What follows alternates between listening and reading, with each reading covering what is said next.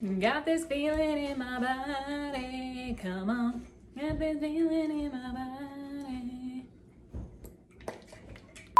What's up, y'all? Welcome to Pop Cultured. I'm Carrie, that's Cedric. We are your loyal pop culture servants, here to give you all the latest and greatest news from the past week. There has been a lot going on in the world lately, so without further ado, let's get into the show and let's get you pop cultured.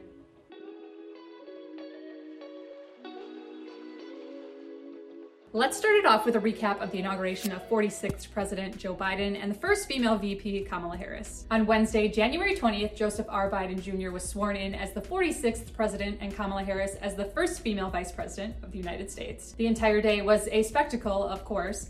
Tom Hanks hosted a star-studded concert with performances by Bruce Springsteen, the Foo Fighters, John Legend, Katy Perry, Demi Lovato, and Jon Bon Jovi. Many of the performers paid tributes to the frontline medical workers who have been at the forefront of the COVID-19 pandemic. In terms of speeches, President Biden pledged to be honest with the country as it continues to confront difficulties and to be a president for all Americans. He asked those who did not vote for him to give him a chance, saying, quote, "Hear me out as we move forward. Take measure of my heart." Former President Donald Trump was not in attendance for the inauguration, a move that is very unheard of for an outgoing president. However, outgoing Vice President Mike Pence and his wife Karen were there in attendance. Now, this might seem insignificant, but it's important to me, so I want to point out some of the day's best fashion because there were some moments. So let's get right into it. Let's start off with my favorite look of the day. Former First Lady Michelle Obama looked absolutely stunning in this Merlot colored Sergio Hudson pantsuit and matching coat. I love that she chose a pantsuit. It is so fitting for the moment. I think she has been here. She's done this before twice with her husband. So I love that she picked something that was chic, but also a little bit more understated with the pantsuit. It is absolute perfection. She looks so good. The belt, all of it was just head to toe a total hit for me. My second favorite look of the day goes to our incoming First Lady. Dr. Jill Biden wore a gorgeous light blue custom colored coat and dress by NYC-based label Marcarion.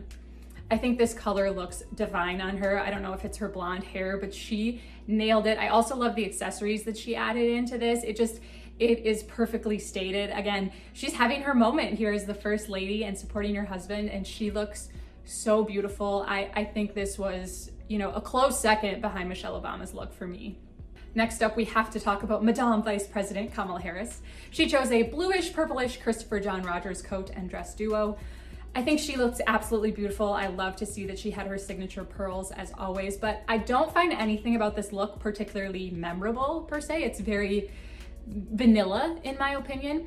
I do think it's great that she chose to wear an African-American designer, and I'm not surprised that she chose to highlight this designer. And overall, I think it's decent. I guess I would have loved it if she wore something with a little bit more detail or a little bit more cutting edge, but she looks great. Let's move on and talk about an outfit I found very underwhelming. Senator and former First Lady Hillary Clinton wore a bright purple pantsuit by Ralph Lauren and paired it with a deep purple overcoat and a ruffly Austin Powers-esque scarf. Look, I hate the scarf. I think it looks kind of like costumey. And I really think the coat is what ruins this outfit for me. It doesn't go with the pantsuit at all. The colors don't mesh whatsoever. They're not the same, but they also don't complement one another. It really just looks like she was leaving the house and grabbed whatever jacket was on her coat hanger and was like, this will do. And I don't know, it just, to me, the jacket is what ruins it. The jacket and the scarf, if you take those things off, if you swap the jacket out for something better and you take the scarf off, it changes the outfit for me. But as it is, it was a miss for me. I did not like it at all, and I didn't think she looked great. I also just want to mention JLo's white Chanel pantsuit. There's not much else I can say. I mean, just those three words, white Chanel pantsuit. That's all I need to say. I mean, absolutely stunning. She looked amazing. There's not a ton of commentary I can give on this or even want to give on this. Inauguration days are history in the making, and as a lover of history, I always take these days to slow down, reflect, and just take in the magnitude of what's happening before me. 2020 has proven that our country is at a very pivotal time, and I might be foolish, but I'm optimistic about it.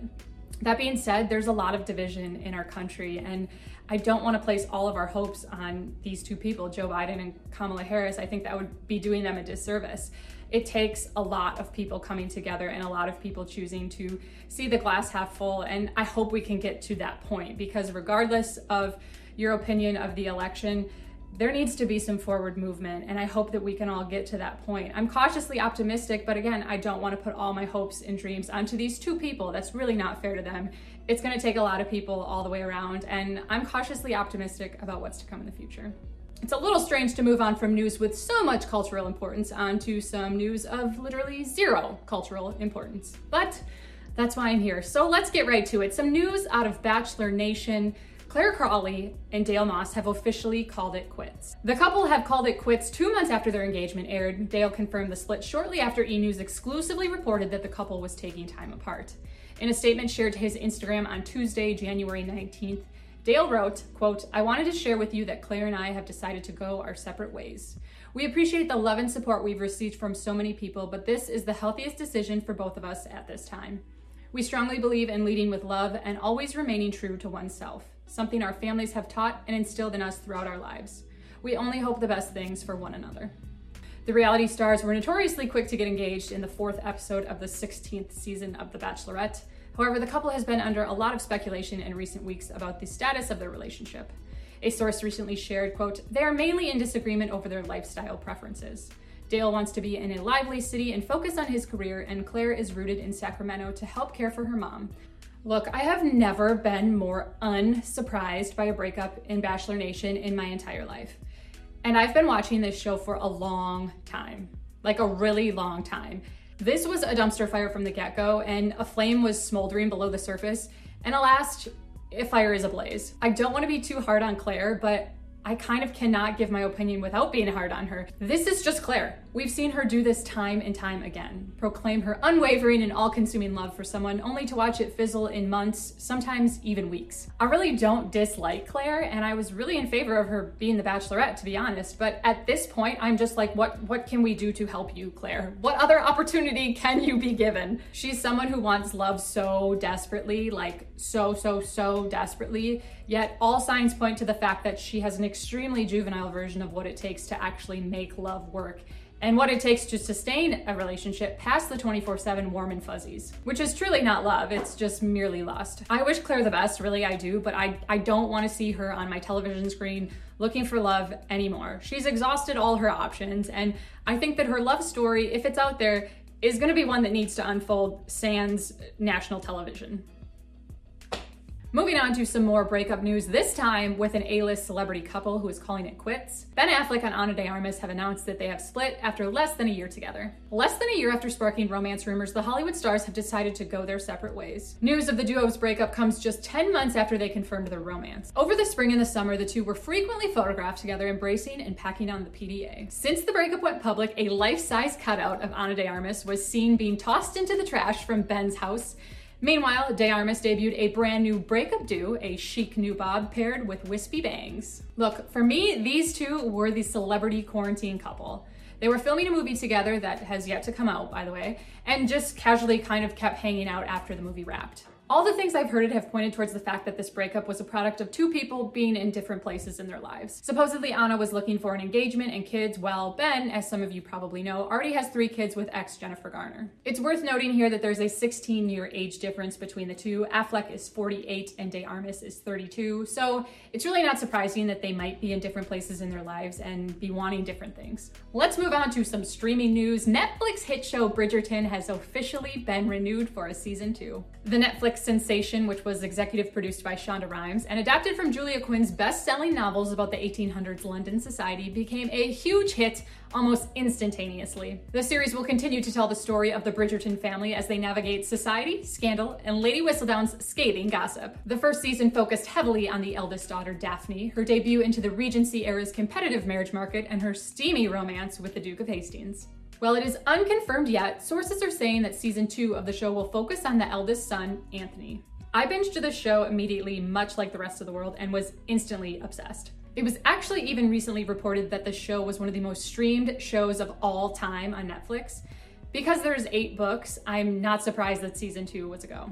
The cast and their fame have blown up almost overnight with the success of the show, especially Regé-Jean Page, who plays the Duke of Hastings and went from basically a nobody to being one of Hollywood's it guys of the moment. I even heard rumblings recently that he is in talks to possibly be the next James Bond. So that is a glow up if I've ever seen one. I had a feeling this would be announced, but now that it's officially here, I'm excited and not surprised at all that we're gonna have more Bridgerton coming our way. Filming is allegedly set to begin this spring, so hopefully they can get it made and get it back on our screens soon, because the worst thing about Netflix is waiting for so much time in between a season. You can binge it, be obsessed, and then you have to wait like a whole year until you get season 2, which is frustrating. So hopefully they can get this turned around and get it back on our screens, hopefully by this summer. Let's move on to some congrats and condolences for the week. Our first congrats goes out to Betty White. The Golden Girl turned 99 on January 17th. What a woman. I am just, 2020 took a lot from us, but it could not take Betty White from us. I'm so glad to see her. Happy birthday, Betty White. You are just wonderful. Speaking of birthdays, our next congrats goes out to Dolly Parton. The country music icon turns 75 on January 19th. Happy birthday to her. Another woman who just keeps on standing the test of time. What a lady. Happy birthday to you, Dolly. Our next congrats goes out to Justin Timberlake and Jessica Biel. The couple recently confirmed the birth of their second child, a son named Phineas, who was born in the summer of 2020. Congrats to them. Our last congrats of the week goes out to Matthew McConaughey and his wife Camilla. The A-list couple recently welcomed 2 adorable rescue pups to their family. Camilla posted pics via Instagram welcoming the 2 pups to the family and thanking the Humane Society of the United States for helping them find homes. Look at those adorable faces. I love seeing celebs who choose to adopt, not shop. Happy to see it. For the second week in a row, we have no condolences. Truly, how great is that? All right, you guys, that's gonna wrap up today's show. If this is your first time here, hi and welcome. I'm Carrie, and I'd love if you came back again. I hope you enjoyed the show today, and if you did, please give this video a thumbs up and subscribe so you don't miss next week's show. If you want to keep up with me on a daily basis, you can find me on Instagram. I am at Carrie.Gillespie. That's gonna do it for today, y'all. Thanks so much for being here. You have officially been pop cultured.